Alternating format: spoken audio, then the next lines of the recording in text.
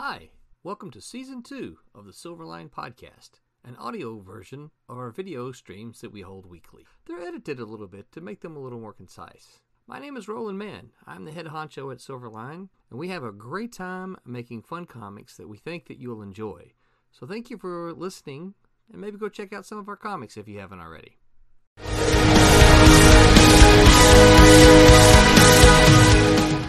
Hello, everyone. Hi. And welcome. We are having problems. Let me get Aaron on here. Hey, Aaron. Hello. Can you hear me okay? Yes, we hear you just Great. fine. We are Excellent. having problems connecting with Facebook. So I am going to share out our YouTube link real quick. And I'm not sure what the problem is. So you're going to have to give me just a second because I can't Oh, no type and worries. talk at the same time. Problems with StreamYard connecting. We haven't had this problem in some time. So join us on YouTube. The comics and the retailer. Okay, so posting that to Silverline Comics. I should probably post that to this link here. Try us here. Sorry about that. Good thing I shared the YouTube link then. Well, yes, it is a very good thing you shared the YouTube link. Yeah, so I'm going to, if anyone is trying to find it on Facebook, I've gone to Facebook, and under that post where it says we're supposed to be live, I said, try us here and send them to YouTube. So if anybody comes looking for us on Facebook, they'll see that and then hopefully see the YouTube link and come on over. We are also on Twitch if anybody is watching us there. So we usually have the three options, but I don't know why. It's I'm just getting an error message that we're having problems connecting to YouTube, and I don't know. I'm sorry, not YouTube, to Facebook, and I don't know what those issues are. But anyway, let us get started. So welcome everyone to Silver Sunday here on this May 8th on Mother's Day. Happy Mother's Day to all of the mothers out there. If your mother is still with you and you haven't spoken to her, shame on you. Call her now and tell her how much she means to you. And if you are a mother, make sure those in your realm appreciate you. If they don't, smack them and make them appreciate you. So yeah. So you hopefully you saw it on the startup screen, but we have to go through this. We don't have to. It's our joy to go through this every week. Shout out to our sponsor, Daytona Beach Comic Con. If you like comics and you like comic book conventions, make your plans to go to Daytona Beach Comic Con. Lots of comics for comic fans there, and there will be lots of comic makers, so you can bring comics to get signed, or even better yet, bring some money and buy comics from them and get them signed on the spot. In September of this year, Daytona Beach Comic Con. Shout out to, as always, Coliseum of Comics. If you are in the Orlando area and you need to find your Silverline Comics, make your way to Coliseum of Comics on East Colonial Drive and in Claremont, I believe. In Claremont, right? Also, Yep. Those are my two stores. Yep. And tell them that you want to buy Silverline Comics, that Silverline sent you there, and buy Silverline Comics. Coliseum of Comics, East Colonial Drive in Orlando and in Claremont. And big shout outs to our printer Kablam for awesome printing work. They are going through a very rough week this week.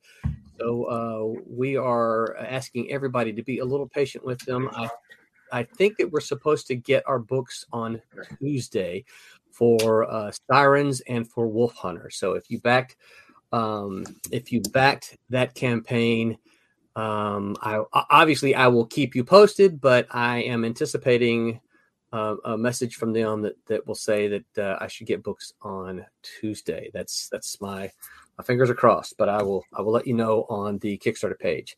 And lastly, shout out to OCD, Orlando Collector Deviants, fan family doing fan service in the Orlando and Florida area. So that was the update for the Sirens and Wolf Hunter. But as you guys know, or you should know, Roberta, I'm going to share this. This is go ahead. StreamYard. Can take the art off. Yeah. So we currently have this Kickstarter going. Look at that. Yep. We have 53 backers at $24.60 with 14. That's two weeks left to go. So I know some of you are like, well, you haven't delivered on the last one yet. I fully get you. I understand. I know exactly what you mean. Hopefully you will recall that we are 16 for 16 of the previous ones. And the Sirens and the Wolf Hunter campaign, those books are not due until the end of May. So we still have buffer time, even though we do generally try to get those out before our next one starts. Didn't quite happen this time, so we're asking you to give us a little grace on that one. But still lots of original art left. I went and looked through some of the original art today, and if you're an original art fan, there is still some original art left. Lots of pages from. I don't know how many commissions are left. I think most of the commissions are gone. I can check on those, and I need to update this. To let you know what's gone. Several of the original pieces of art are gone, but there's a lot there. If you are an original art fan, this is a great way to get some original art from a comic that you are also going to own. So you will get that. And even there's even some original pages to Cray here, even though that was originally published in the 90s. So and then the entirety of the Obsoletes #1, Aaron Humphreys has made that available. All of the pencils are available to that one as well. So fantastic way to get original artwork. Lots of goodies. And of course, if you missed a Silverline issue, you can always pick it up here as well. So jump on over there. Let's see here. Jump on over there. Back it if you can. If you can't back it, we certainly understand, but share it around. So today we have a special guest with us, Mr. Aaron Holland. Hey, how's it going? We are doing well. And I'll put your art back up on just a second. Oh, whatever. Well, I like we wanted so people can see you, but for most of our stream, what we like to do is have artwork. We like to watch Roberta color, and then whoever else might be here do their artwork while we talk. But folks, we want folks to see your face so they know you're a real person. Aaron is the owner of Coliseum of Comics in Orlando and on East Colonial Street and in Claremont. Yep. And so the first thing we'll do, Aaron, I know I kind of set you up a little bit. I said we want to talk to you about independent comics and the retailer, because you guys, as a retailer, you have a lot of hard decisions to make. You just are you exhausted from yesterday? I'm going to assume. A little bit. I'm just exhausted from the last 2 years, pretty much. Okay. But no, yesterday was a really good day for us. Good. Well, it's one of my, Coliseum of Comics is usually my home on Free Comic Book Day, but we had a graduation yesterday that we attended. And I'm pretty sure she won't be listening to this stream, so I can say I would rather have been at Free Comic Book Day. But she's a sweetheart, so we were happy to be there and support her in her graduation. Congrats to her. She graduated from Stetson, so oh wow, so great. Well, congratulations. So she's my son's girlfriend, so she's done a great job, so we were proud to be there. But anyway, so one of the first things, obviously, and I saw a little bit of this going around it, people talk about Free Comic Book Day and they get excited because Free Comic Book Day. So I think a lot of people don't realize that it's Free Comic Book Day, but you as the retailer, they weren't free to you. No. They're deeply discounted. There's a two two-part kind of disconnect with some people. Like anyone who's been to Free Comic Book Day before knows what it's all about. You come in, the publishers have made, special edition copies of either something that exists or more commonly something new that's leading into like an event or some other new story, new character, new series launching, things like that. Some people who are not familiar that think, oh, I can come in and I get free comic books like off the stands. And, every couple of years there's someone who like all of a sudden they come up to the counter with a big stack of books from the wall, the regular wall. And it's like, yeah, that's not how this works. I'm very sorry. Yeah. And they're so confused. Well, it may not surprise you, but as a creator being there as well, I've experienced that same thing. They walk by and they just start picking them up, and I'm like, yeah. Those, unfortunately, those aren't the free ones, right? Like, oh, I thought it was Free Comic Book Day. It is Free Comic Book Day, but those are the free ones over there. You got to go over there. Yeah. Fortunately, most publishers now, it's on average, it's probably 30 cents a copy, but still, when you're talking about, we bring in, 5,000 to 6,000 books per store. Right. It does add up, but it's also a very big day for, for outreach to people who may not always be, haven't tried comics or have been out of it. And it's a jumping on point to just keep people interested. Yeah. Now I've seen the occasional retailer say that, Free Comic Book Day ends up being, even though they give away a lot of free comics, it ends up being the best day of their year. Is that the case for you? Yeah, very much so. It's always in our top three between like this and Black Friday, and I'd say probably the Wednesday before Christmas is always one of the biggest days of the year with new comics and last minute shopping, and yeah. The Wednesday before Christmas. Now, I never would have guessed that to be the case. Yeah, a lot of subscribers come in, want to clean out their box, make sure they're caught up before they go away for holidays or because it's like one of the last big weeks. Usually the publishers tend to, like, the week between Christmas and New Year's is pretty light. So there can be a little bit of front loading and a couple extra books coming out that last week. So, people looking for last minute gifts for whoever, or, their loved ones or themselves or anything like that. So that always ends up being an oddly large sales day. Wow. Yeah. That kind of surprises me. I would not have guessed that to be the case. Now, Black Friday doesn't surprise me, but the Wednesday before Christmas is a bit of a surprise. So Aaron, how long have you been doing this? Actually, before we get there, let me back up just a little bit. What got you into comics? So I didn't really read a lot of comics as a kid. Like, I had a couple growing up. I remember having the G.I. Joe Treasury edition, like the oversized one. Big one, yeah. I remember it was in such beat up condition by the time I was old enough to realize, because I took Silly Putty and I made pushed it on there right, and stretched the faces and all that kind of stuff. And I remember having some kind of Legion of Superheroes special or something like that, but never a lot until I got in my 20s. One of the guys I worked with at Universal was like, "Oh, you got to read this." We were just talking, whatever. You got to read this story, Infinity Gauntlet, and that and Kingdom Come are what got me into comics, because he kind of recommended those. Yeah. To this day, Galactus, Silver Surfer, and Thanos are three of my favorite characters of all time. So when Thanos shows up in the end credits of the first Avengers movie, I'm like, even my wife realized something is happening here. Oh my God, what's going on? So that was, for me, that was pretty exciting. Obviously, they changed him for the movies, but I think what grabbed me and fascinated me at the time was just how he wasn't just a villain out to rob and murder. He had. He had a goal he was trying to achieve, and the fact that he kind of basically lets himself get defeated and then just goes off and farms for a while. I'm going to figure life out now. Was very compelling and interesting to me. Yeah.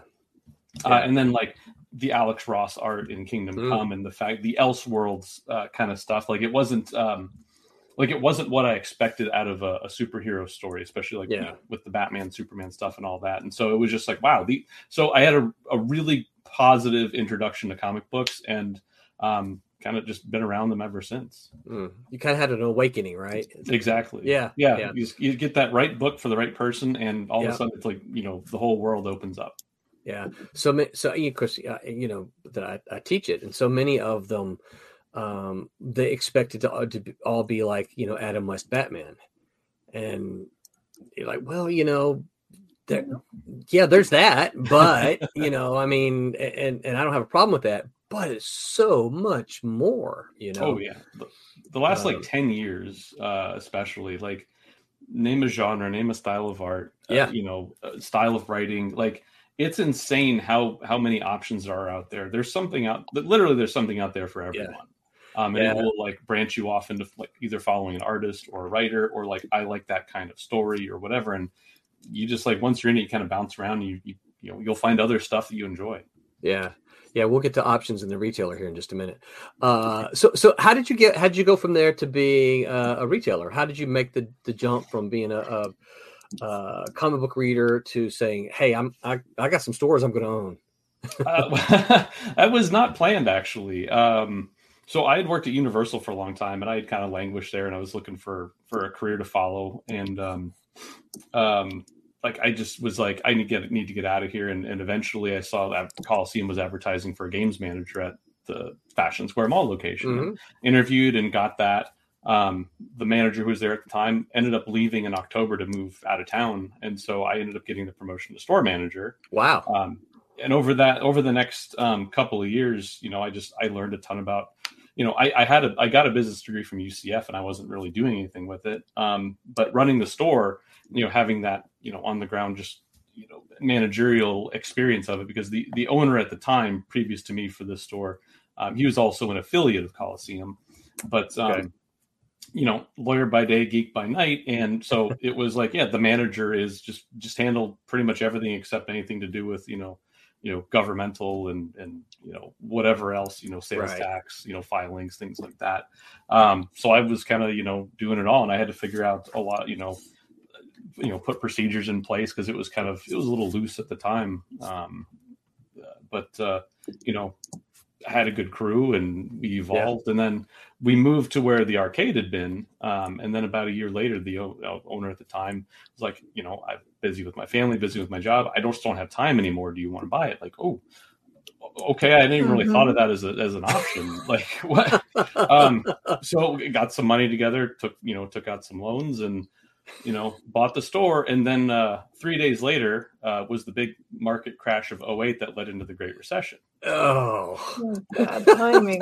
Yeah. So like at first it was like, well, what's going to happen? We're okay for now. And the year started okay the next year. And then it was just, what's going on? Where are the people? And so, the next few years were pretty rough, but we were able to keep things going. And, we've always had our ups and downs, but, things are going well right now. So I can't complain.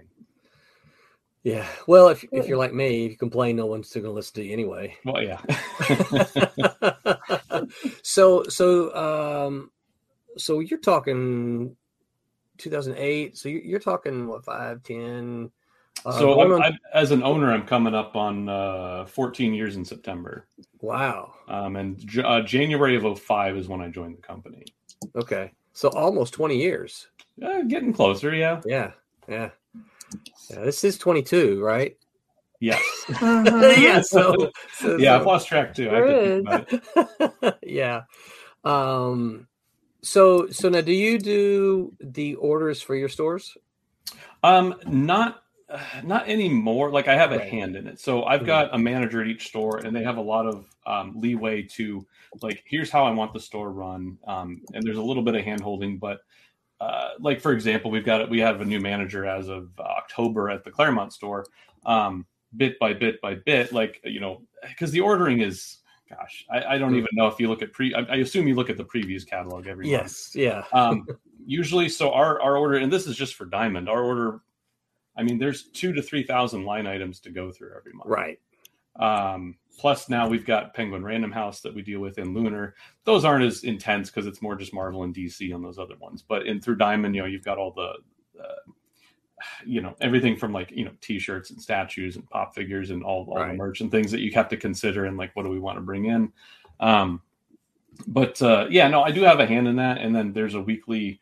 A lot of people don't. a little inside baseball you probably know about, but the final order cutoff that DC does, where you can, and all the companies, where you can tweak your orders about 3 or 4 weeks away from release a little bit on a lot of most companies' books nowadays, which is a lot better than it used to be. So they pull all the numbers, they check their data, they put in all the stuff, and they send it to me. They copy me on, and I just review it. And if I see a problem, I alert the person who's doing the final ordering, like, hey, tweak this over here, and give them the guidance of like, hey, here's why I did this thing. And so bit by bit, there's like, when someone's like a new manager, it's like there's a lot of hand holding and watching through that, because it takes months to get used to like the trends. Because if a book is coming out every month, it's like, okay, well, is it going up or down? And you're watching these trends and just getting a feel for it. It's a long haul process, but they're doing, new guy's doing great actually. Like I don't have a lot of tweaks I make on his orders anymore. So that's good. That's good. So do you track? Do you track the sales of individual titles? Oh yeah, very much so. Now you already mentioned, and that's one of the things I was going to get to, like 2,000 line items, and that's just Diamond, right? Yeah. So for a lot of people who may not realize it, is that DC is no longer DC Comics are no longer even offered through Diamond Distributors. So you have to get your DC Comics through Penguin. Marvel is with Penguin Random House, and you can still get them through through Diamond, and DC is exclusively through Lunar. Lunar, that's right. That's right. Lunar, yeah. So you've gone from, in the span of 2 years, having to order for everything from one source to 3 different sources. You don't have an option. I mean, if you want those books, right? Yeah, exactly. Yeah.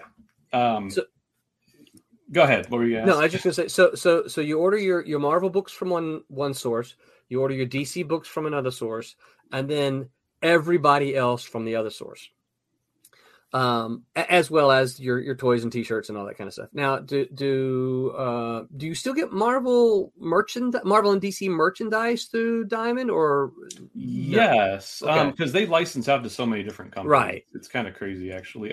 In fact, like over the years, gosh, I'd have to do a count. We do regular ordering from probably 24 different vendors on a monthly basis. Just, we've got a direct account with Funko, with Lego, with Entertainment Earth, where we get some of the exclusives, or, right. I mean, there's, company, poster companies, things like that. Like, because, Diamond doesn't carry everything, and even the stuff they carry, they sell down on and sell out of, and they don't restock unless there's enough back orders for demand. So over the years, we've just opened accounts with tons of, directly with manufacturers, publishers, all kinds of, companies, and we get a lot of stuff direct now too.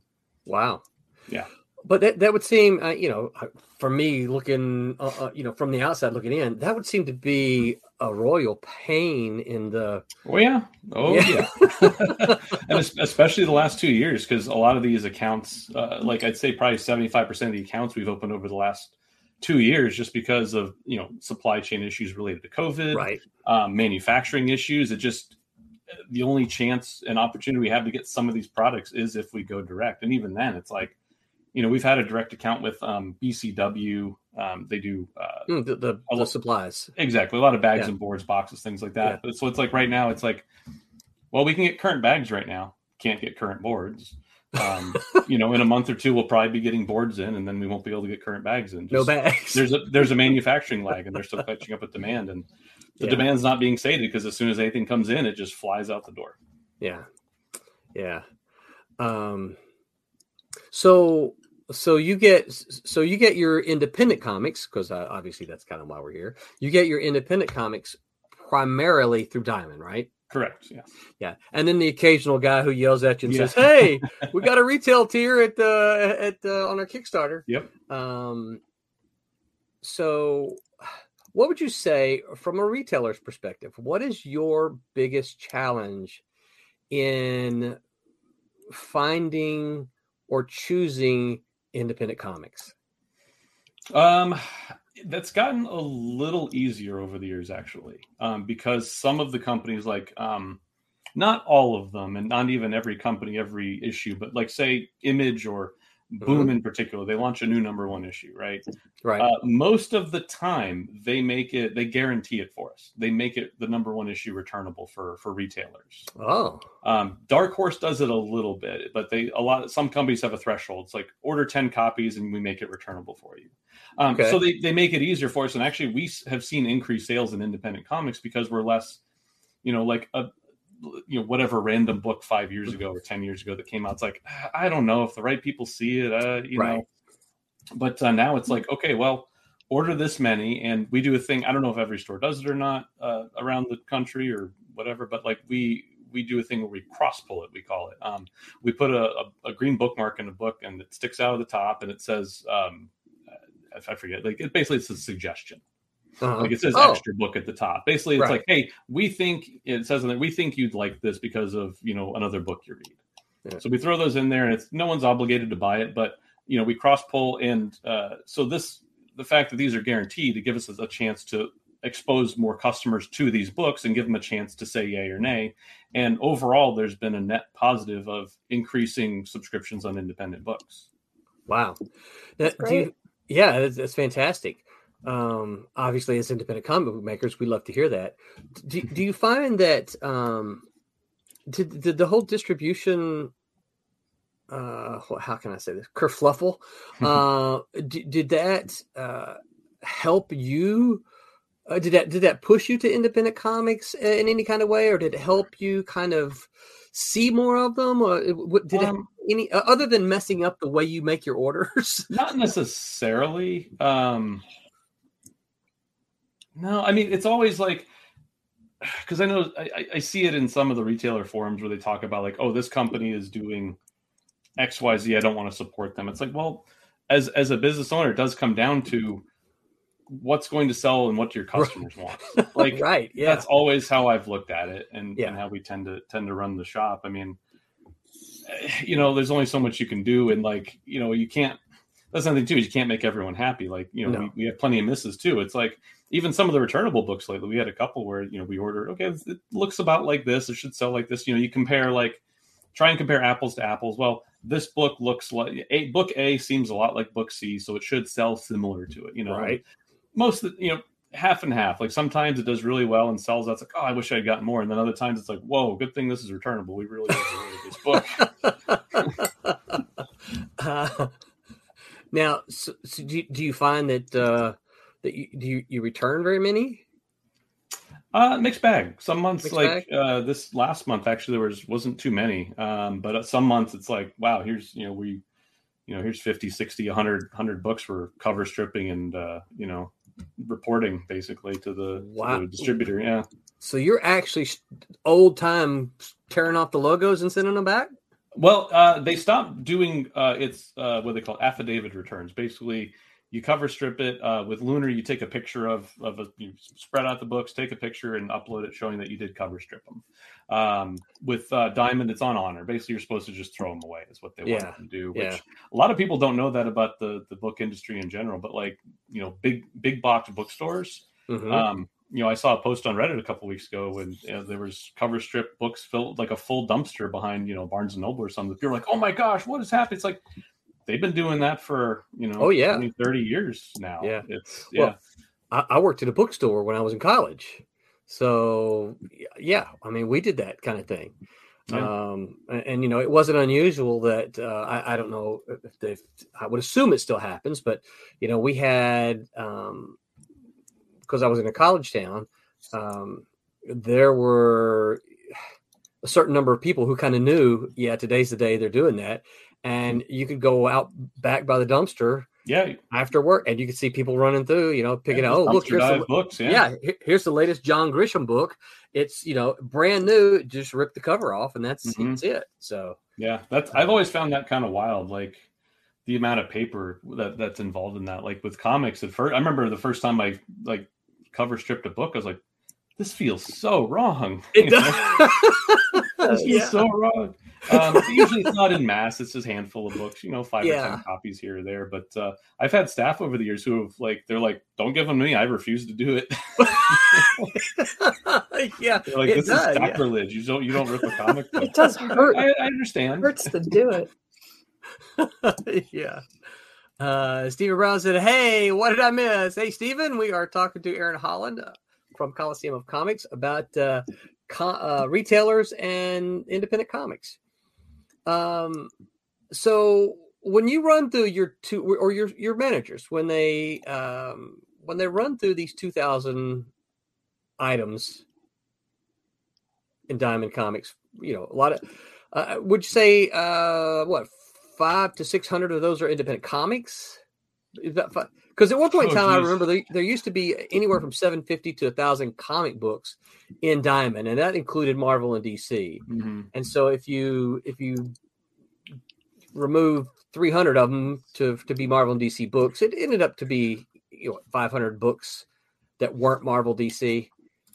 So I'm right now. I'm pulling up an inventory from this week to see how many of the lines are independent books and this is what we're stocking as a chain. This isn't even everything that's on Diamond. Okay. So yeah, bear with me 1 second, but sure. It's a lot of books. It's not an insignificant amount of stuff. Let's see. The indies start at line 237 and go through line 436. So about 200 independent titles, or some of these are multiple covers, but kind of just to give you an idea of what we're doing. But there's a lot of stuff 200 books stock. There's just it doesn't make sense sometimes to carry some of them, and it's a lot of it's based on if it launches well as a number one. There's usually number ones always tend to do the best, and then there's a bleed off, and then but there's a leveling at some point. And here's how many copies we know on a weekly basis, and we do a weekly hand count inventory just to confirm what's there and what our system says, and base our ordering on a combination of that against sales and where's the trend going. Has it stabilized? Is it a hot story arc and sales are up?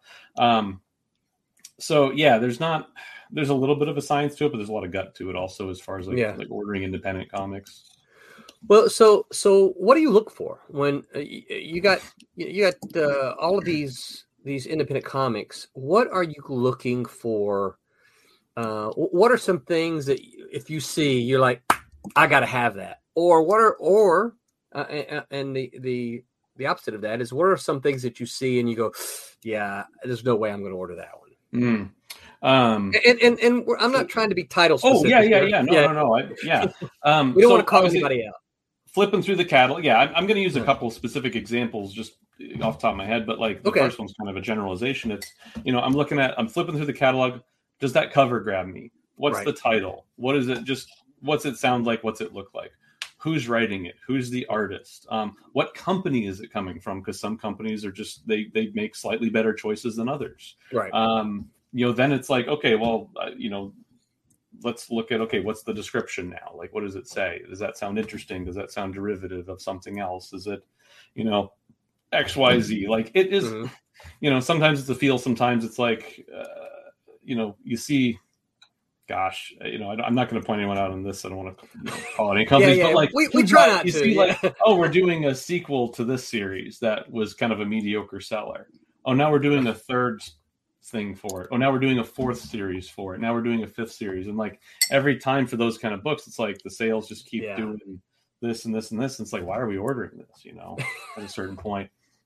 One of the things that's always tough to order too, or we sometimes will avoid them. Like Image Comics will do a lot of, not a lot, but every once in a while you see this oddball one shot. It's like, it's not tied to anything. It's just its own thing. It's like, it's a one shot or a 2 issues. That 2 issue series are the worst.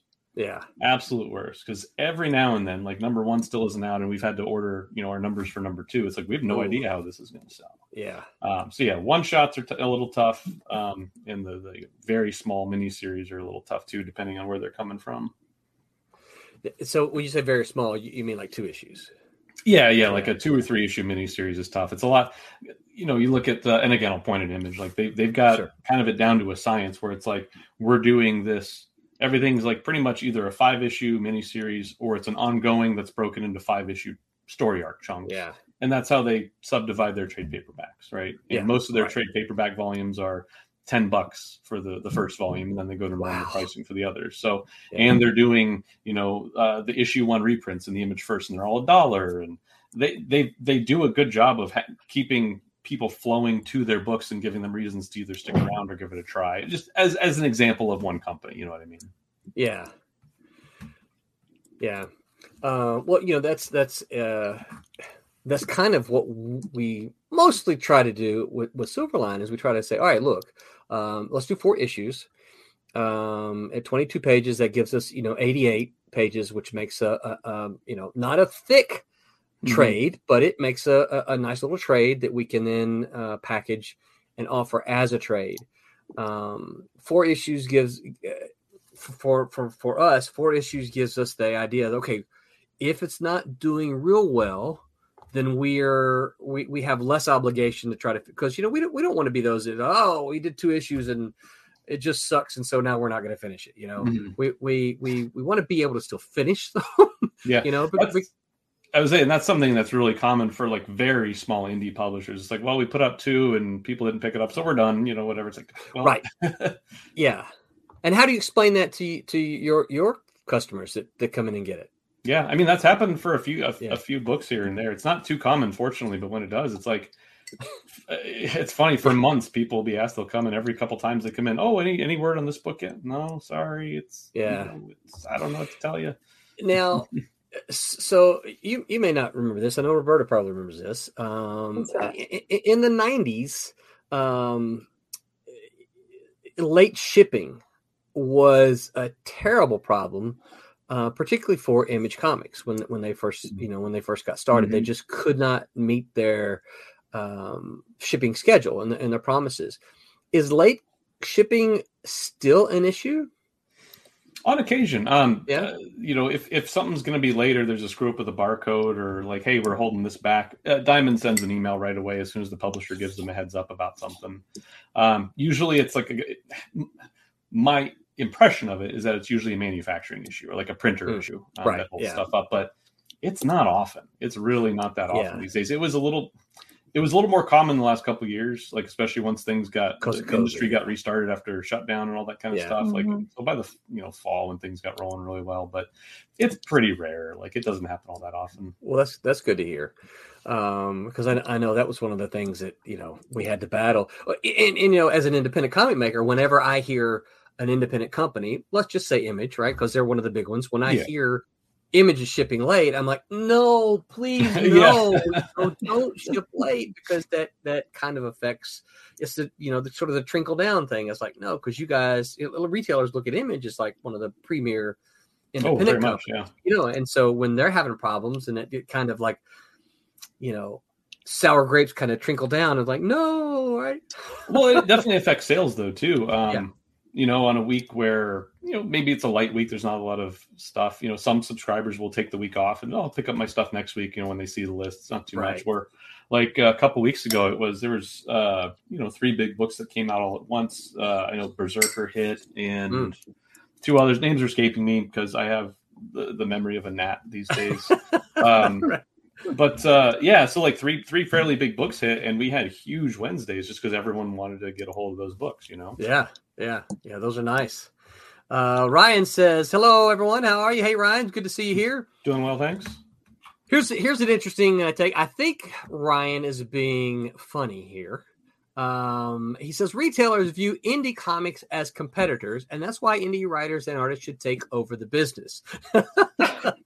Definitely not agree with that one. so let me add something else to it. So one of the things that's kind of become different over the past decade is certainly crowdfunding. And I'm going to first give you and I have a feeling I kind of know where you're coming from, just because you and I have talked some, in generals about this, is that, there are some indie makers that are like, well, this is the way to cut the retailer out. For me, it's like, well, that's, and of course, I got my career started in the late 80s, and retailers were incredibly good to me as a freelancer when I got started. So I love comic retailers, right? I have that spot because they were so good to me.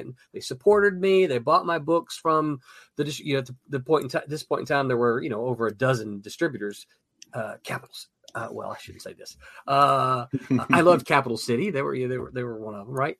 And so I look at it as an alternate to Diamond, which is our only option now. I look at not as a way to cut retailers out, but as an alternate to Diamond, because I reach out to you all the time and say, hey, got another one. Here's some comics. And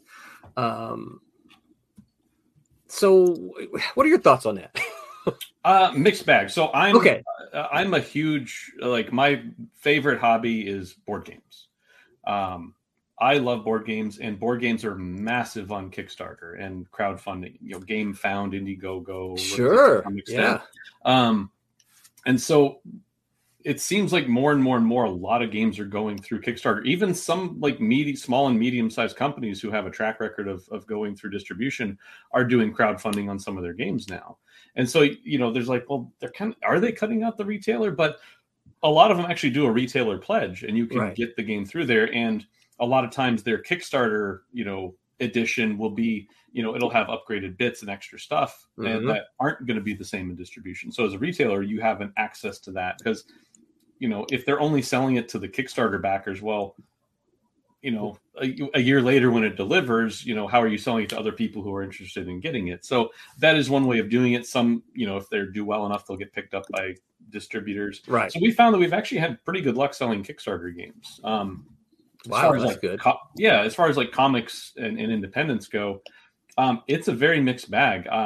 It's something I've seen in the local scene too. Like with Silverline, it's like, I know you're apologizing at the start of the show of we started a Kickstarter, but this hasn't delivered. My take is so what? You guys have delivered on every single one. You've never let anybody down. You come into the store and tabled with us. I just saw you had another one pop the other day. Yeah, I need to back it, but it's I'm just gonna go back that. It's not even a thought. I want to support the local creators when I can. But there's one, and I'm not going to name it obviously, but they did the Kickstarter 2 years ago for a graphic novel, and they showed off a lot of art, talked about the story. It's 2 years later, and I just got the shipping notification. Wow. They went dark for almost a year with no updates. I'd almost forget I ordered it. Yeah, exactly. And I ordered it for the stores. And it's I probably, if you guys do another thing, I'm probably not going to back it. 2 years is a long time to wait. Yeah. And so things Diamond is looking for consistency. Can you get your books out consistently? And that is the number one biggest problem I see from some other local creators and independents throughout the world is can you get it? It's okay, here's issue 1, and then a year and a half later, here's issue 2. It's as far as a retailer goes, okay, but for the customers, they were asking every month for 6 to 9 months before they gave up, and they're going to see it and go well, when am I going to get the next one after this one? And they're not going to care. They're going to move on. Yeah. Yeah, because there's a lot of stuff that there's a lot of content, as you already noted, that 2,000 line items, right? There's a lot of stuff to vie for their attention. Oh yeah, and there's space issues too. My Orlando store fortunately is pretty big, and we can fit a lot of stuff in there. But my Claremont store is 1,500 square feet, and there's not a lot of room in there. I don't know if have you been in that store? I have. Yeah, I've signed in there a couple of times, and it's pretty packed. There's not a lot of empty spots in that store. Yeah. It was tighter. Yeah. But your manager there was very. I'll see his face, but I forget his name. Brent. Dark-headed guy. Yeah. Yeah. Okay, Brent. Yeah. That wouldn't have been the first name that came to my mind. Oh, okay. But he's been there a while, right? Oh, you might be thinking of Daniel. He left and moved on to follow a different career path. Did he really? October. Yeah. Oh, okay. Well, he was always very nice to me. Yeah. Took good care of me while I was there. So I haven't been there then since Brent has been there. Okay. I was there a couple of times when Daniel was the store manager. But it was certainly tighter. Yeah, no, I'm very proud of that store, and there's a Publix about to open next door to us, so we're going to get even busier. But that'd be nice. Yeah, I was hoping to be able to get a bigger space, but there's nothing else larger in that plaza, unfortunately, and we're right there, so it's we're not going anywhere. It's we'll deal with it. We'll figure we'll stack stuff to the ceiling if we have to. You Yeah. know, we'll make it work. Who's your neighbor? You can see if you can't kick your neighbor out, right? Let's No, expand. they're actually it's weird. There's a haircut place on each side, and they do really well in that area. In fact, like Really? the Great Clips that's next to us supposedly is like one of the highest grossing in the state, from what they've told me. So they have no Wow. plans on going anywhere. Wow. Now here's Ryan has another comment here. He says comic book stores should carry indie comics more often, and so I wonder, Aaron, have you seen since in the time that you've been involved in the store, have you seen a shift from in sales, Marvel and DC versus independent comics? Have you seen a shift more towards independent comics in the later years? In some ways, like when you're looking at floppies, meaning like single issue comics, right? A little bit. There's a ton of variety with indie, and anyone who gets kind of burnt out on the superhero stuff or Marvel and DC, or there's always, I mean, you've been around comics forever too. It's like there's always these ups and downs within each company and even in the industry, and taste change, and sometimes story arcs, things, something becomes crazy popular or something becomes really, people just hated that miniseries or that event or whatever. But like, as far as I got off track. What was the question? Indie. So floppies. Well, you see a lot of more people who are new to the hobby and like more of the veterans kind of gravitate to indie comics. So they've always sold pretty decent for us. I think they're percentage-wise, I think it's been increasing a little bit. But where I see the biggest change in my stores is with the trade paperbacks. Oh. I mean, I would say right now, like if you combine the Marvel and DC sales of trades, it's roughly close to what we're doing off the indie shelves. Really? Yes. They do very well for us. Wow. That's exciting for me to hear, Not that I want them to do poorly, but I want them for sure. I want the it's just to do well. it's been a growing segment for the last several years. They do very well for us. People should be carrying indie comics. At the very least, I know some people might not consider indie Image. I do. It's sort of a vanity press in a way, but they attract a lot of really top-notch creators overall. Every store should carry those at the very least. If anybody knew how Image quote unquote paid their creators, they would absolutely consider them independent. Okay. But even outside of that, like several other companies like Boom does pretty well, but they're a little bit bigger. You get in some like have you ever heard of TKO Press? TKO, yes, I have. Okay, they pretty much just do graphic novels, and then they also release them as like a 5-issue box set as well.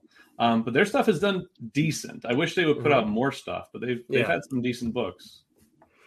Now, who was it? Scout did this thing called something like a binge where they released the entire miniseries all at once. Now, the question in my mind was, well, why didn't you just release it as a trade instead of all the issues? Have you seen anything kind of like that? And do you think fans are more interested in independence as a trade rather than in the floppies? Because they can get the whole thing? I don't know. Every collector's a little different, like even my collecting, like I have, probably a dozen short boxes of comics, and then you can see it over my shoulder there. 3, you can't see all of them, but there's 2, large and 1 skinny bookshelf, and that's mostly trades and hardcovers and things like that. I collect different things different ways. It just kind of depends how I started collecting it too, to some degree, or if I like Invincible is my favorite series of all time, so I also collected the hardcovers of those, because there's some nice in the back. There's like convention sketches and scripts and things like that. There's a lot of bonus material. But as far as like other indie stuff, I've seen some companies where it's like they put out a number 1 issue, and then it goes straight to trade paperback. It's like, well, that's 2 different customers. So one of them's not completing it, and you might not have had the right or your numbers maybe weren't as good in the single issue, but some of them have been planned that way. I just saw one the other day. I was doing reviewing an order, and I was looking at number 1. Let's see. Number 1, and then straight to the trade paperback. That'll be coming out in a couple weeks later or something. It's like, why? Like, I don't understand that. Yeah, no, you're right. It's two different kind of customers who want the trades, and then you can see the boxes behind me, right? Mm-hmm. Oh yeah, yeah. Most of these, I will confess, most of these are old. But yeah, they're two different because my bookshelves are in my living room. So I mean, just like digital is a different kind of customer too. We found there was kind of a digital panic when that came on the scene, and they put a little bit of a dent in it. But if you look at the numbers year over year, it's pretty much, it got to a certain, I forget what the percentage is, but of the industry, but it got to that percentage is pretty much floated within 1 or 2 of that every year. It's a different customer. It is. Well, I had a good friend who was in a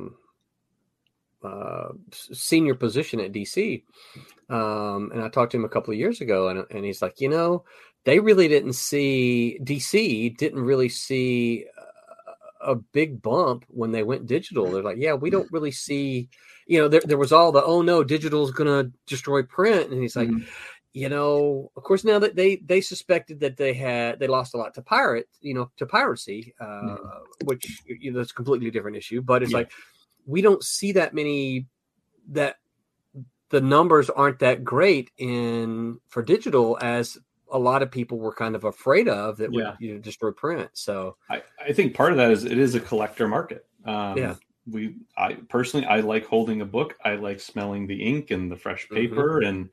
I don't know. There's just something special about it. I'm always reminded of like when deaths don't matter in mainline superhero comics anymore. Right. But like when Captain America died in Civil War, I was reading that issue Cap 25, and I get to the end, and I'm like, wait, what? And I flip back, flip. Oh, what's going on? I think we killed Captain America. What the heck? And you don't get that same kind of when you're scrolling or just flipping through your iPad or whatever you're looking at. It's just not the same. It's just for me. I'm not a fan of the medium, but it is what it is. I think, the people who abandon collecting for whatever reason and go to digital, I think it's probably offset by people who start with digital and like get into collecting. I've seen that on the other side too. So, yeah, well, that's one of the things we don't do a whole lot of. We offer digital books during our Kickstarters. Beyond that, we don't offer. Silverline doesn't offer anything digital. We've toyed with the ideas of once we get a series finished, maybe offer the first issue for free. Say, hey, look, here it is. Hopefully, if you try it out, maybe then you'll actually go buy the book and then buy the rest of it. Yeah. But we haven't quite gotten there to too many of them just yet. No, that's not a bad idea, actually. Yeah. If you were to get a room full of independent comic book creators, and you had to offer them a couple of pieces of advice to say, I come to you and say, Aaron, how can I get my book in your store so that it does well? Right. And beyond just the fact, hey, come to talk to me, blah, blah, blah. Would you tell them, here's the things you need to do. Here's what you need to focus on for your book. And you're talking about like a very small creator, right? Yes. Kind of standalone, like a right. Silverline. Not Boom. Yeah. Yeah. Yeah. Gosh, like we talked about a little earlier, just timing. Get your stuff out on a regular basis. People are going to be looking for it. People want, if people who bought it are going to want to read it. I mean, I've actually, we've had plenty of people who, after you've been in the store, like, actually, I had a guy yesterday on Free Comic Book Day asking when you guys were coming back for more signings. Oh, excellent! Because he had a couple of books he wanted to get signed from some of the other creators. I love to hear that. Yeah, but I don't. Gosh, if I think if I had to publish a book, like what would I do? Like, yeah, you got to hit the ground. You got to table at stores, table at conventions. But yeah, be on time. It needs to look decent. It needs to look somewhat professional. Yeah. I've seen, just so many people who want to get their book in the store, and it's like, hey, as long as it doesn't look, bad, we'll take a look at it. We'll bring it in. Hey, can you come in and promote it? Right. And we'll support you as best we can. And, but like one of the things I've always given you guys credit for when you're there is, you guys, especially you, Roland, like you engage people. Hey, check out this comic. Look what we made. It's like, and that's because most people are not we don't have a lot of extroverts in our industry. They're not just going to go up. Most of them aren't going to go up and strike up a conversation. Be like, hey, what you got going on here? Right. Yeah. So yeah, be engaging. Don't just sit there doodling on your thing, because if you're not looking up and aware, they're not going to want to bother you if you look like you're doing something. That's as long as you can start with that, and then the other. I mean, obviously, like, have a good story, have some decent art. But that's out of some realm of control to some degree sometimes. But yeah. There's a great the one of the last times that we were in your store, there was a father and a son who came in, and I stopped them, and the son kind of flipping through the books, and the father's slightly behind him, just kind of watching everything go on. And we were talking to him a little bit, and it said something. I said, "So do you like comics?" And he goes, "No." And I'm like, and we look around like, what are you doing in the comic book store then? And his father was standing behind him, and you could see him going like, yeah, right. I mean, in fairness, we do carry a lot more than just comics. No. Yeah. And I think that's what he was doing. He was headed towards the back to play some games. The games. Yeah, exactly. Yeah. So I got that from him, but it was funny to see his father's reaction. Mm-hmm. Standing behind him, as he was friendly. Yeah. Don't get me wrong. He was friendly, but yeah, he was. I was just saying, we've had plenty of crossover over the years where people who are there playing games, just they're in the environment and they hear people talking about stuff. And, we've picked up a couple of, a handful of regulars over the years who became subscribers, or even just, regular comic buyers, just because they saw something they liked, Yeah. Well, and word of mouth is one of the best ways, right? I mean, it's like, if you find something you like, what are you going to do to your friends? You're going to tell them, dude, I found this. You got to check it out, right? Yeah. I mean, that's the way it goes. And we see that just at the store level with all comics. It's every Coliseum location, even between my two stores, there's kind of a personality that the store takes on because of what the staff likes in comics. Because they're more often, more likely going to recommend those kind of things that they like. If they can. Well, I like this, and this customer I'm talking to, I'm kind of fishing for info about things they like. Okay, of the things I like, I think I'd recommend this to them, and so, that's that Rolodex of titles in your brain you like becomes part, just what you're talking about all the time. And like Invincible is another one of those that, I think at, the Fashion Square store at the time, we sold more there than all the other Coliseums, because like 3 or 4 of us on staff loved it, and we just talked it up all the time. It just, it just naturally, people will try what you like, and you're excited about it, and they get excited about it, and if they like it, they stick with it. Well, and you just said that to me. That's one of the key words you just said. You get excited about it, and I think that's key when your customers can see that you're excited about something. Well, that's going to make them excited. It's like, wow, you're this excited about it. So when I was in college, one of my other jobs I had is I worked at a record store. And one of the things I noticed at the record store was that this is back when we had records and cassettes, right? One of the things I noticed is that customers would come in, and regular customers would come in, and they would have a particular employee that they looked for. Yep. And, it's like, hey, I want to talk to Paula because she knows all about the hip hop stuff. I'm going to go to Roland because Roland knows about the metal stuff. Right. And I found that over time, that's what would happen is it would, they would come in and say, hey, Roland, what's new and what's metal? And if I would say, this one just came in, we played it. They would buy it because I said so. Yeah. Because I said it was good. Now, not on the first, they would take some time to come in. We'd talk about music. I like this. You like this. We like the same things. And they would become, over time, they would trust my taste. And so they would start buying things. Do you find that the same thing happens in the comic shop? 1,000%. Yep.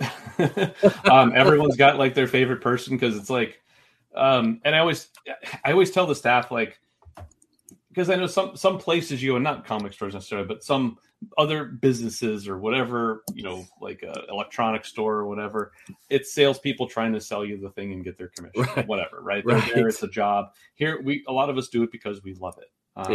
the industry is not rich. We don't make we're not sailing around in yachts or anything. So it's like Roberta says, I feel that. Yeah, like your recommendation and your word are part of the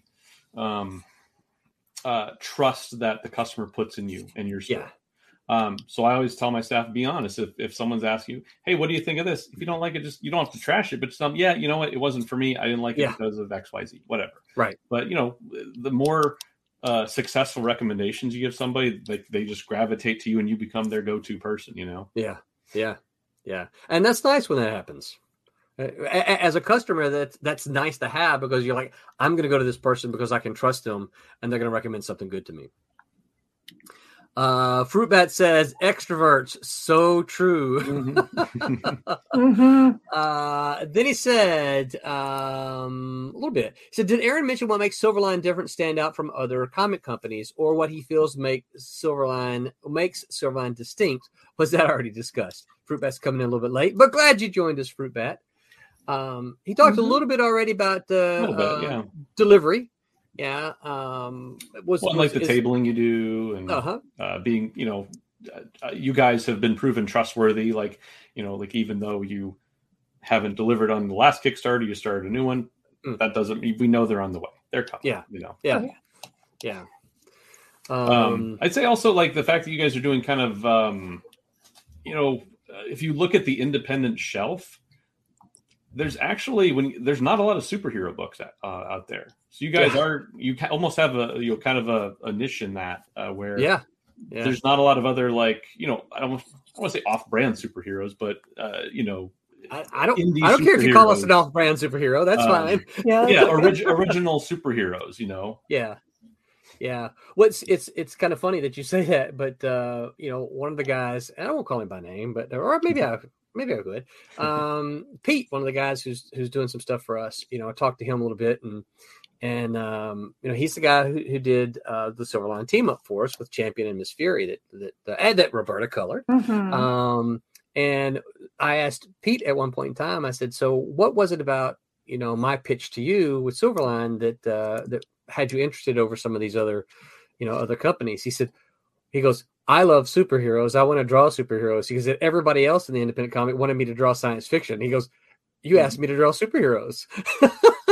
Yeah. So, there's really hardly any superhero books on the indie shelf.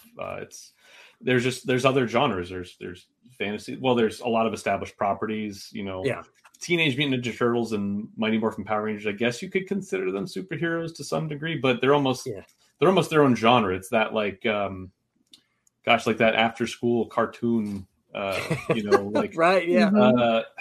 Like the nostalgia books, you know what I mean? Like the established properties, but like there's plenty of horror and thriller and, action and like Supernatural is huge right now. Absolutely huge on the indie shelf. That's one of the trends we're seeing right now. Wow. But superhero stuff. I mean, I think like off the top of my head, Radiant Black from Image is the only one and Radiant Red now is the only one I can think of that's like kind of a superhero-y, romp. Yeah. I think this is just me looking at it. It seems like independent comics are a little bit of afraid to do superheroes. Because you're competing directly with long established characters and tie-ins and things that people are seeing on streaming and TV and movies, and it's like I could see that could be intimidating of like, okay, well, what's going to make my hero stand out and be interesting to people? That can be tough. Mm-hmm.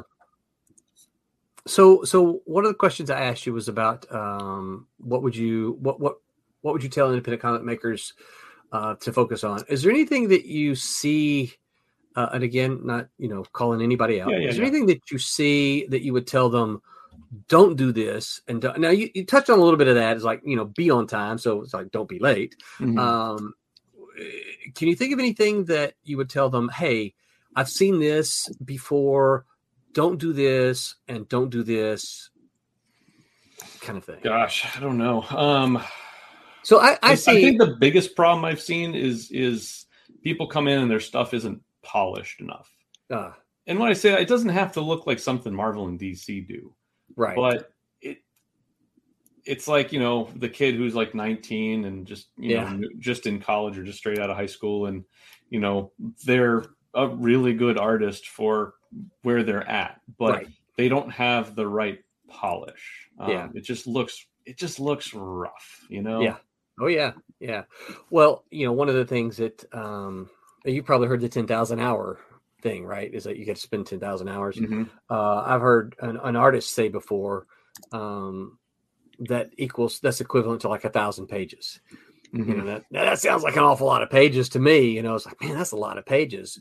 But regardless of whether that's the number or not, the idea is still there. It's like, look, if you're an artist just now picking up the pencil, your first pages, your first comics are probably not going to be Marvel worthy, right? You gotta put in that time. You gotta put in those 10,000 hours, right? Yeah. And however many pages that equals up to be, you've got to put in some time to get there. Yeah, there's so many artists you can point at and look at their early stuff and go, I don't know. Or even like someone who's like his early stuff, like Jim Lee. His early stuff was decent. It was solid, exciting. It worked. It had a very 90s vibe, right? But now you look at his stuff now, it's like, whoa, it's he's one of the best artists of our generation. Oh, yeah. Yeah. Well, absolutely. Opinion question for you. Okay. Words on covers or not? Ooh, what's that? Word bubbles? Well, yeah, like dialogue balloons. If you've got characters on the covers, do you put dialogue balloons or maybe a blurb on there?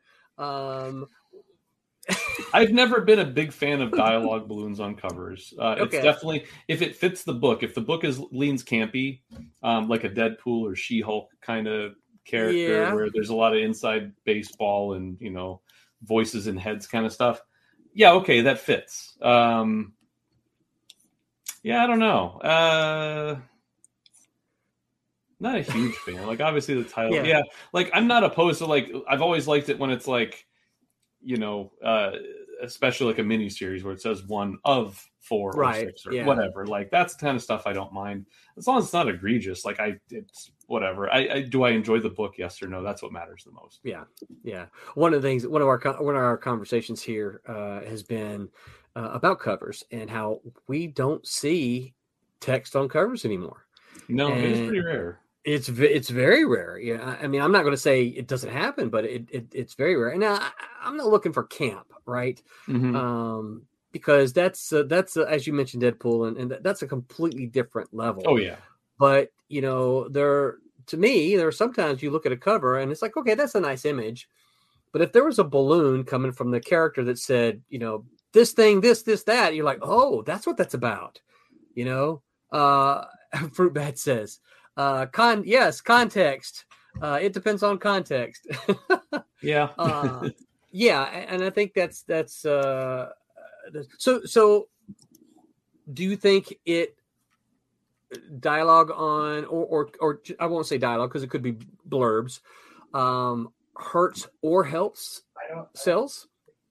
Oh geez. I mean, you don't see it. Do you think it affects sales? I don't know if there's a metric that I could like pin on that.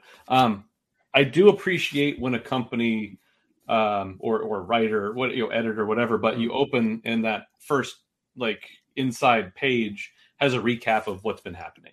Like, oh yeah, that's really good. I wish more books would do that. Because right now, you're talking about like on the inside front cover.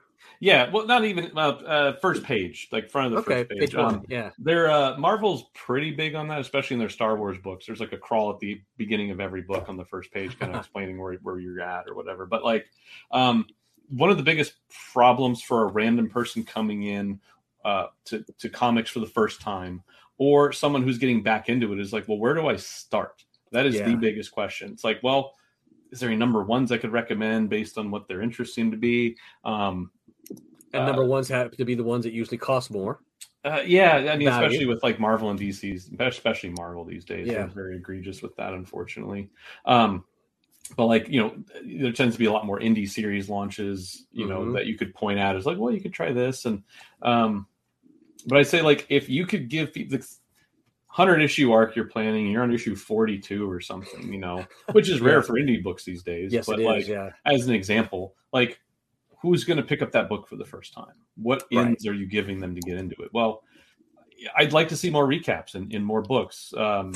If it's going to be more than like a mini series, I think you need a recap. That's a great paragraph at the beginning of every issue. Yeah.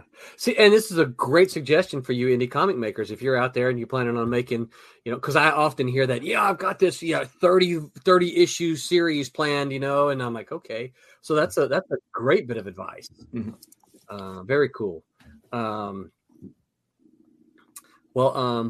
I have kept you to your hour here. You're going to keep going. We can keep going a little bit. Okay, we're having a good time. Great. So Roberta, I've hogged all the questions. Do you have any questions? Well, outside of blurbs on the cover, I guess I do have a question of, do you think that when a character is completely unknown, there's any sort of suggestion as to where, I guess I'm trying to figure out if it's the visual on the cover that really gets people's attention only, you know? The cover is going to be there. Okay. What's going to get them to pick it up off the stands? Yeah. And when they read it, how do they feel about it? You know, yeah, because that's after the fact. If we get it in their hands, that's, you know, at least up to taste. But yeah, that's part of like even like training with staff. It's like when you're recommending a book or talking to someone, like, oh, pull that trade off the shelf and put it in their hand, and they've got that sense of ownership. You know, of this is kind of mine now. And there's I don't know. There's been studies done, but there's whatever % chance increase that they're going to buy it. So, but again, that's why we have to take that responsibility seriously of recommending good stuff. Yes. Yeah. Because if you recommend something bad, they will remember it. It's like, I bought that and it was a piece of crap. Well, I'm not going to listen to those guys again. I mean, I hope that answered the question anyway. Yeah. Well, just a story. It's such an arbitrary thing that happens, you know, with fans. Yeah. Different people are into different things, and what's going to catch that person's eye on that cover, you know? Yeah. Is it the colors? Is it the way the person looks? Is it like what the story appears to be about? Was it just a beautiful background or the topic? You never know what's gonna, if you can hit them on all 5 or 6 different data points on what's on that cover of what they're looking for coincidentally, then that's going to increase their chance of taking a look. Well, could it be creative names too? Just more? For sure. You gotta, obviously people have to get established, and like names like Cullen Bunn, like guys like Kieran Gillen right now, Tom King to some degree, James Tynion, like a couple of years, some of these guys a couple of years ago, not all of them obviously, but like, we're starting to get series out that more people were picking up, and now these guys are very hot writers, and just as an example of like they're getting a lot more work, they're publishing a lot more of their owner or creator owned stuff, and they're some of the guys who people like, they put a book out, it's like, okay, we know X number of people are probably going to at least try this, number one, because it has the name recognition there. Do you find along those same lines that when you have the recognizable names, the publisher matters to your customers? A little bit, I'd say, actually. Sometimes we've seen. So if Cullen Bunn, I won't name anybody, but like I saw one recently where it's like, this person was a bigger name and they're with a different company, but they put this kind of creator-owned thing out that just people didn't grab onto. You know? So the content did matter in that case. Because obviously one of the things that I will sometimes hear from independent creators is that I want to go work for Marvel and DC, not because I like Marvel and DC, but I want to go work for Marvel and DC in order to make a name for myself. That way, when I leave Marvel and DC, I can go do my own thing. It's almost it's become that way. It used to be where it's like people. at least it seems this way, Yeah.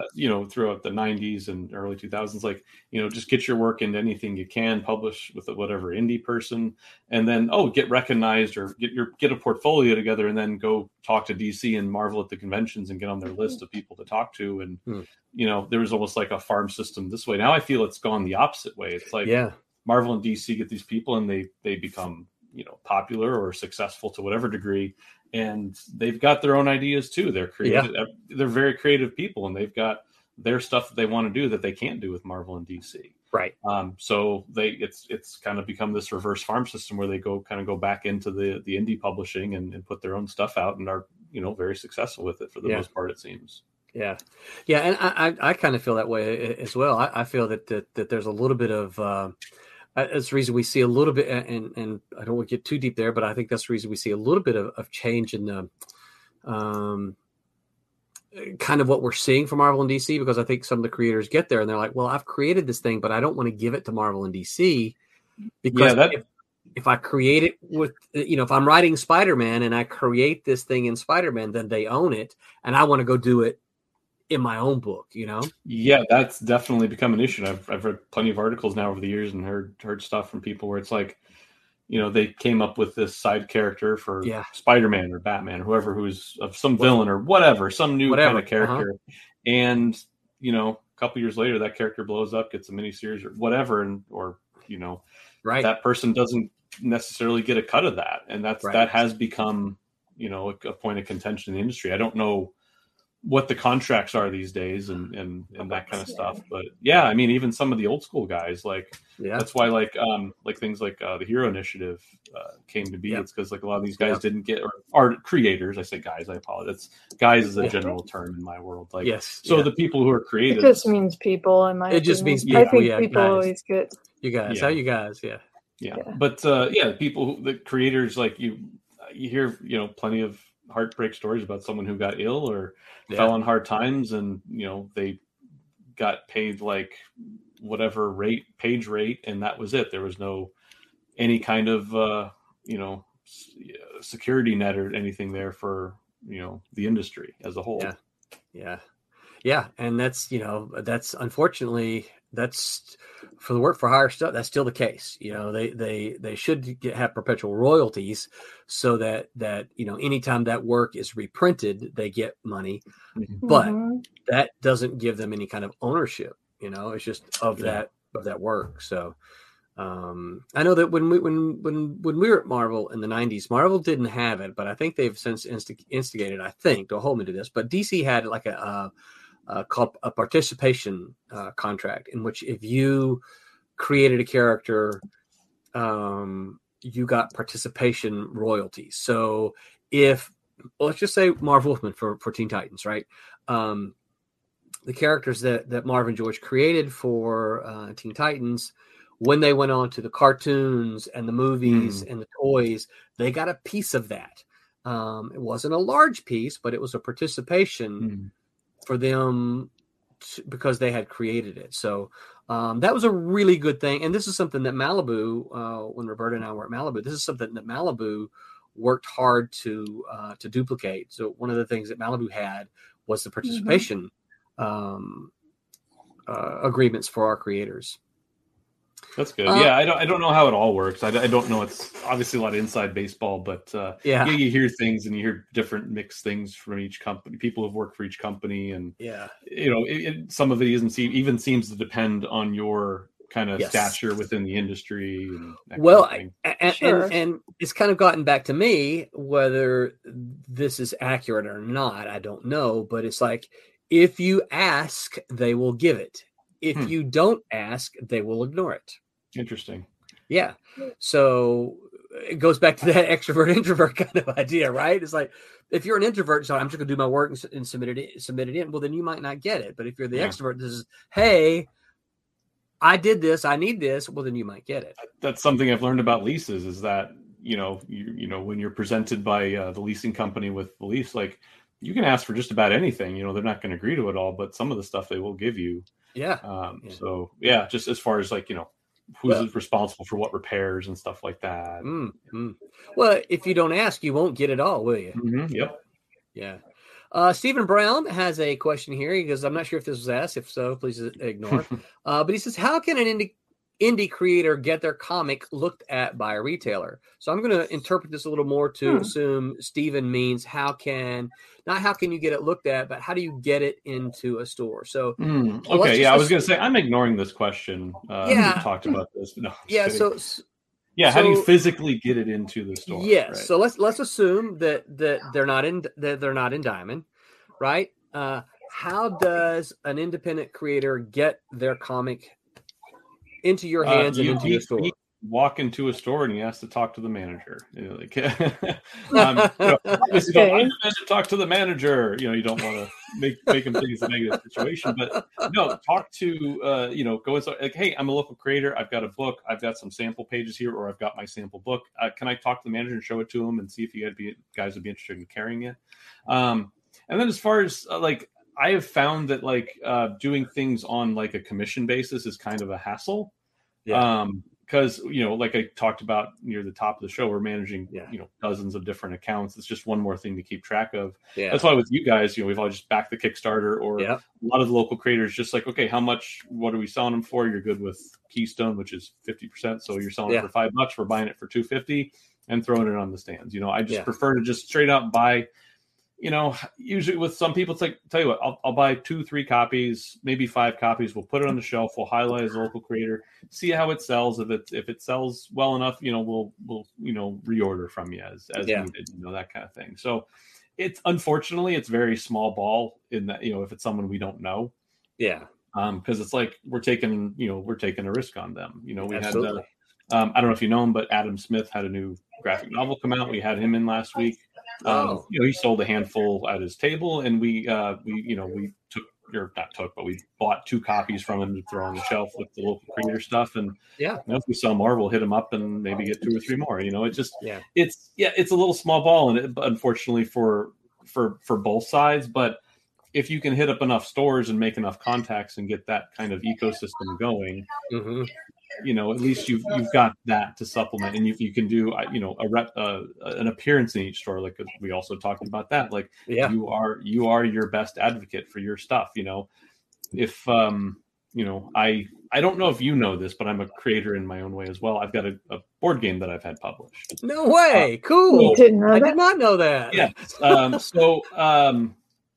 What I found is if you just set it on the shelf, don't tell anybody, it'll get some looks every now and then. But if we've made displays in the stores of, hey, here's a stack of these books, and we put a sticker on it that says local creator. Oh, what's that? People want to support local creators. They absolutely do. That's cool. It was weird when I've had a couple people ask me to sign it. I'm like, why? I don't want to do that. I'm just some dude.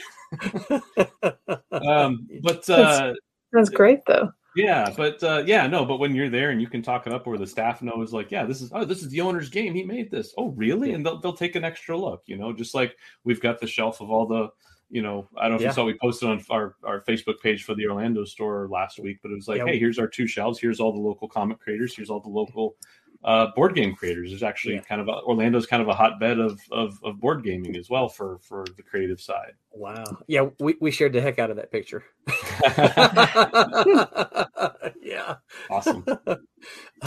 So now that's locally, all right. But what if somebody, let's say there's somebody up in Pennsylvania, and they've got a comic that they're interested in. What would the process be for something like that? I mean, obviously that's not as easy because they can't walk in and talk to you. And I mean, I'll be honest, we do get packages in the mail sometimes. We got one last week at the stores of hey, here's this kind of ash can of our indie book. If you want to put it out and give it away for free. This one in particular, I think it said they were going to be listed with Diamond. But then, there's a challenge of getting it in Diamond. I only know a little bit of the process, but there's a lot of things they require from you, and they take a big cut. And, as far as getting, I don't know what else to tell you there, honestly. I just know from my perspective of how we've handled it. But yeah, if you're in a smaller market and there's just one local store, I don't know. I mean, you table at conventions. I know people have another guy who published a game locally. He had a lot of luck actually going to some flea markets and stuff like that. Not flea markets. I'm sorry. Farmers markets. Really? Like some weekend farmers markets, like downtown Wow. Orlando, and was able to sell, 10, 20 copies anytime he went, just because, I'm the Goodness. creator and I made this thing and people want to support that, Yeah. I do think it's cool that people like to support local creators, Mhm. local kid done good kind of thing. Yeah. That's very cool. So, all right. So let's kind of stick with this idea that if someone is not local to Orlando to you, can they reach out to? Let's stick with Pennsylvania. So, can this Pennsylvania creator reach out to you and say, "Hey, I am going to be in Diamond. Can I? Do you? Can they put you on a mailing list, or would you want to see?" Anyway. Oh, they do it. See, yeah, they just send us stuff or send us. It's pretty common to get postcards, promoting their stuff to us.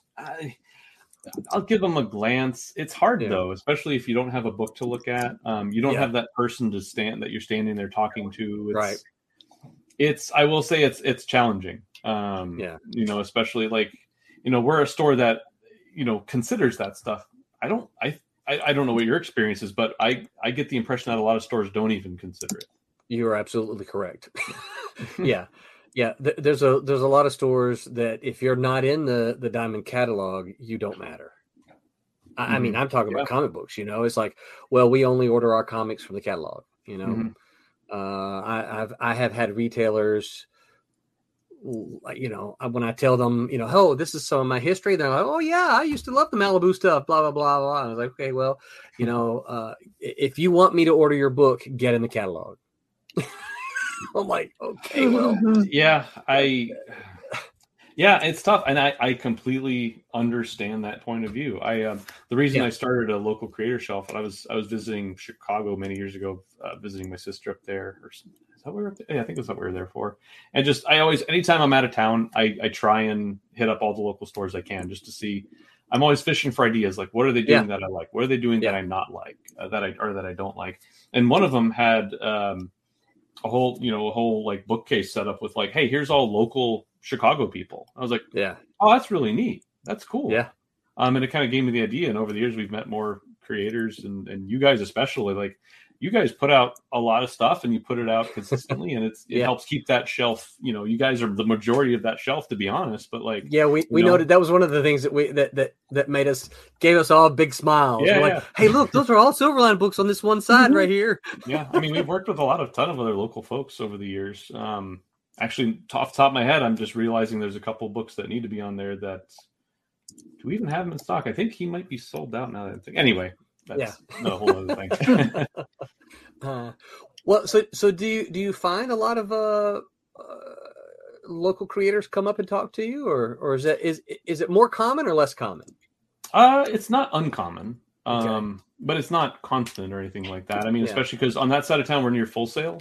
There's a lot of creative. I mean, all about Full Sail. There's a lot of creative people that go there, and it's not always Full Sail people, but sometimes they have a connection to it at least or something. But it's such a mixed bag though, because sometimes I had a guy after we moved into the new spot last year in the Orlando store. A guy came in and was pitching me this whole thing. It's like, oh, that sounds really cool. It's like, okay, I'll have it in a month. I'm like, okay, well, yeah, you can bring me some cotton. We'll come back in a month. Yeah, come back in a month. Never saw him ever again. Really? Yeah, I must have. Gosh, he must have talked my ear off for like an hour about this book, and I was like, yeah, we'll buy this many copies and this and that, and never heard from him ever again. Or the guys that again, not naming names, but it's like, hey, here's our number one, and then okay, 9 months later, here's our number two. It's like, okay, 9 months later, here's our number three. It's like, okay, well, and that's the thing. Like with indie creators, a lot of people have a side gig, or these guys, again, guys, general term, like people are trying to break into the industry or just get started, or like, I had an idea and I wanted to get it down, and I'm doing this thing for the first time, and it is their first foray into it, and they're learning it, but they're stumbling hard along the way. So comics is the side gig. Yeah, biggest problem is lack of consistency. Yeah. So this is going to be a tough question. Actually, let's see. There's a couple. What does Fruit Bat says? I helped a guy make a board game once. Did all the art design. It was a process. Oh yeah, it is. kudos to you for Aaron for producing that. Well, thank you. I just designed it. I didn't do any of the art though. So so this is a tough question, okay? And again, not fishing for names, not it at all. Mhm. Somebody comes in and brings you product. What makes you say no? A local person comes up to you and says, "Hey, here's my comic book. I made this." I won't use a comic example. I'll use a different example. We had some people. Because I'm not trying to point fingers at all. I'm trying to, you know, in generalities, you know, what makes you say no? We have plenty of local people that bring in other stuff that's not comics. And we've had varying degrees of success, but you know, it comes down to, hey, you know, even the ones that are successful, hey, we'd like to restock. Well, we're a little busy. We're back. We'll get back to you in a month. A month later, hey, can you? Well, the machine broke, or like, okay, but yeah, this some people brought in like, hey, we're doing these, you know, D&D themed T-shirts. Like, oh, okay, cool, let's take a look. And it was like the most generic looking, like font saying like Rogue. Oh, really? There's not even any art just boring style, and they were kind of offended that we weren't interested. Like, what? Like, you know, you got to have a viable product. Yeah. You know, like I said, it needs you need a little bit of polish to it. Yeah. Well, and I think sometimes from where I sit is that sometimes comic book makers forget that it's a business. Mm-hmm. You know, we love doing this. We love making the comics. You know, it's fun. But I think sometimes comic book makers forget that in the end it is a business. Yeah. And unless it's your baby, you know, it's the thing you've been working on, but that's being compared to these 2,000 line items from Diamond, you know, right. As far as like fighting for shelf space. Yeah. Yeah. Yeah, because I think that's the thing that you know, creators think about all the time, is that I want to talk to this retailer, but I don't want them to tell me no. So let me ask let me ask another one that's tough. So I see a lot of content on Kickstarter that is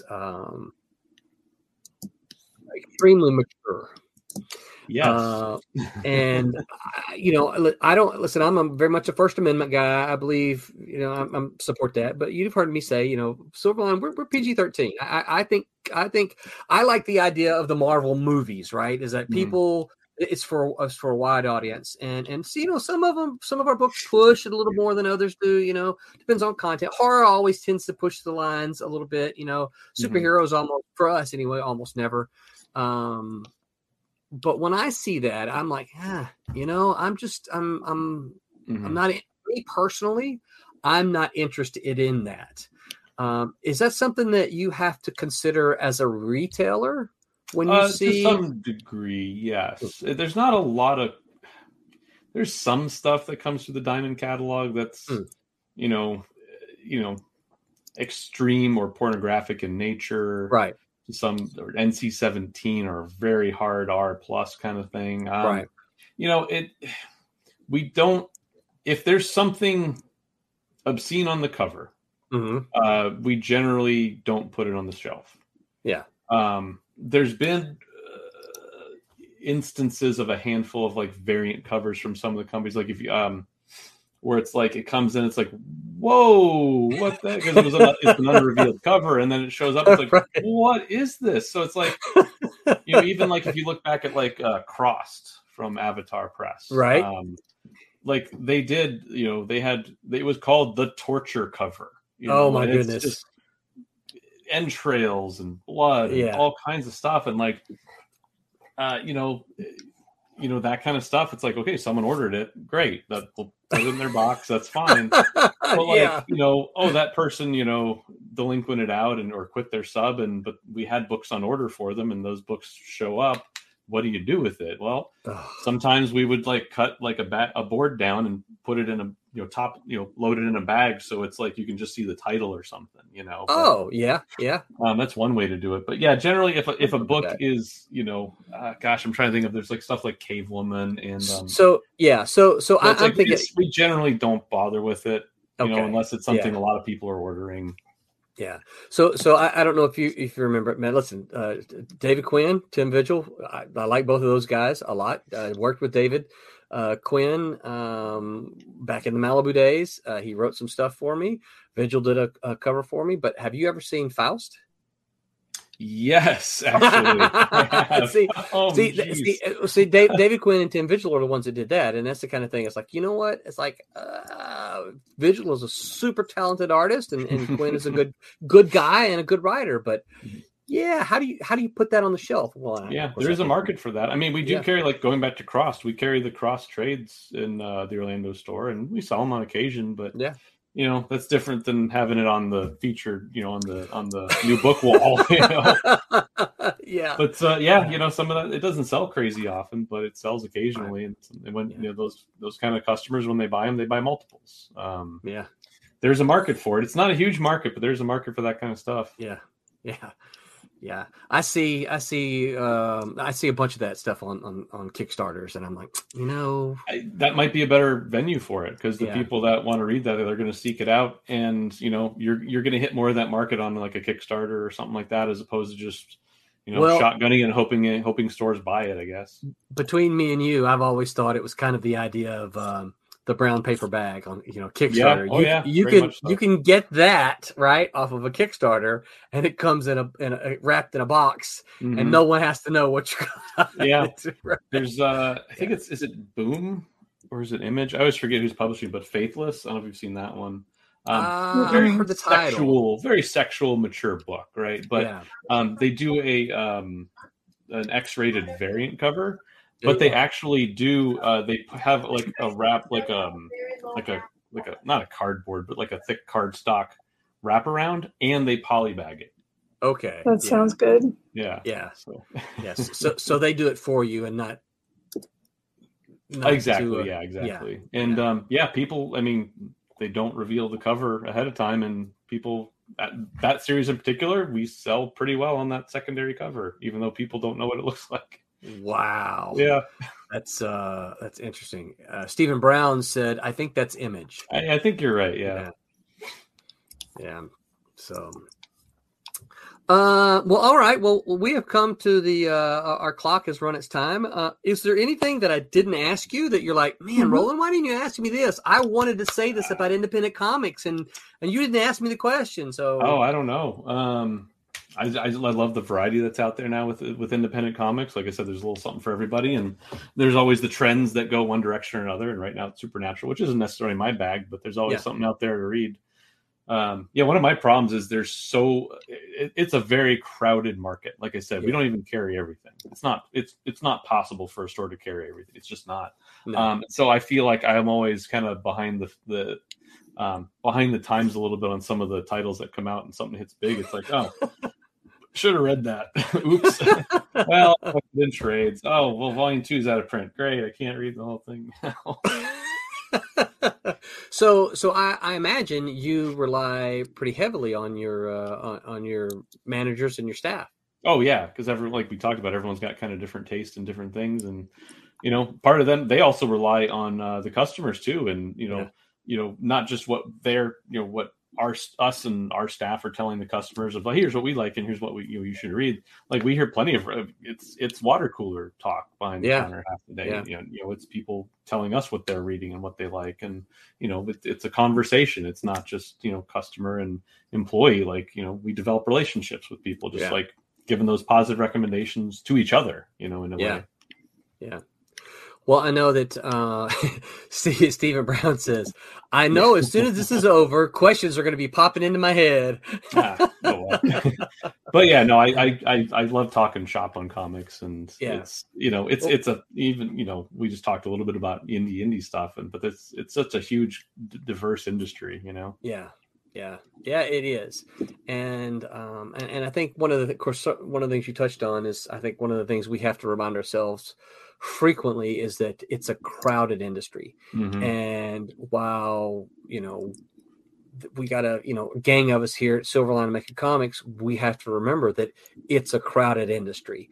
You know, the guys in the trenches like you are having to make those orders and look through those 2,000 line items, and it's not easy. And so, when I hear people getting mad at retailers, and I'm like, stop getting mad at the retailer. It's not it's on you to stand above. It's on you to reach out to them, and it's on you to make the retailer want you. 100%. Like, don't look in the catalog and go, okay, I'll pick that up when it comes out. Tell your local comic shop, I want to order that book for my subscription, and they will get it for you most of the time. Yeah. If they're a good store, they will get it for you, especially if you pre-order it. Some people, it's like, the book, title comes out and, maybe one person pre-ordered it. So it's like, oh, okay, well, we'll go low on it. Maybe we'll get 5-10 copies, or it looks kind of like this book. We'll order it in similar numbers to that, whatever. Yeah. Well, it comes out, and the first 10 people they buy it off the shelf, and we're sold out. It's out of print, and because it got hot, it's like, well, no one pre-ordered it. Like, if you're excited about a book that you want to read, like, pre-order it. Tell your store you want to read that book. I look forward to the day that I'm getting emails from Aaron every other week. It says, Roland, we need more copies of this book. Roland, we need more copies of this book. Well, Aaron, I know I speak for the entire Silverline crew. We absolutely appreciate you supporting us so much. And I know you probably don't see our streams that often, but we always at the beginning and always at the end of the stream, we've even got the little image that pops up. We shout out. I did see that today. Yes. Okay, good. Yeah. But we absolutely always tell people, Coliseum of Comics, in Orlando, go get them, tell them we sent you. Go there. So we absolutely appreciate you supporting Silverline, and of course, all the other independent comics you do. Yeah. We love coming there. We love coming and hanging out at the shop and talking to folks. Last time it was for the Rejects. I think it was me and Tommy and Haley, wasn't it? Mm-hmm. Mm-hmm. Yeah, sounds right. Yep. Yeah. So we had a lot of fun. We Roberta, anything? No, other than thank you. We like to end our stream. Oh, I got to go through. So thanks to our sponsors, Daytona Beach Comic Con. Make your plans to attend Daytona Beach Comic Con in September.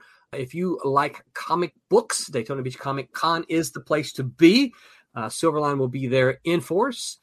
Obviously, if you're in Orlando area and you need your Silverline comics, which you do, then you need to stop by Coliseum of Comics on East Colonial in Orlando and in Claremont, and ask them to point you to the Silverline Comics and tell them we sent you. You need to tell them we sent you so they know that you're listening to us and you're going to their store because we're telling you to go there. Shout out to Kablam. Does such an awesome job on our printing. If you need your comic printed, look no further than Kablam. We're doing a fantastic job. And until next time, we like to say, remember to make mine Silverline. All right. Good night, everyone. Where's my closing bumper here? Absolutely. Thank you so much, Aaron. Bye-bye. We appreciate it. Hi, I'm Greg Horn. Make mine Silverline. Thank you for listening to the Silverline podcast. I hope you enjoyed the episode. We know we ramble sometimes, but we have fun. And after all, isn't that what comics are all about? We hope you'll follow us on all our social media. You can find us on Facebook, Instagram, Twitter, YouTube, Twitch, LinkedIn, Reddit, MeWe, Gab, and whatever new thing pops up between now and the time you listen to us. Please like, follow, share, and remember, make mine Silverline.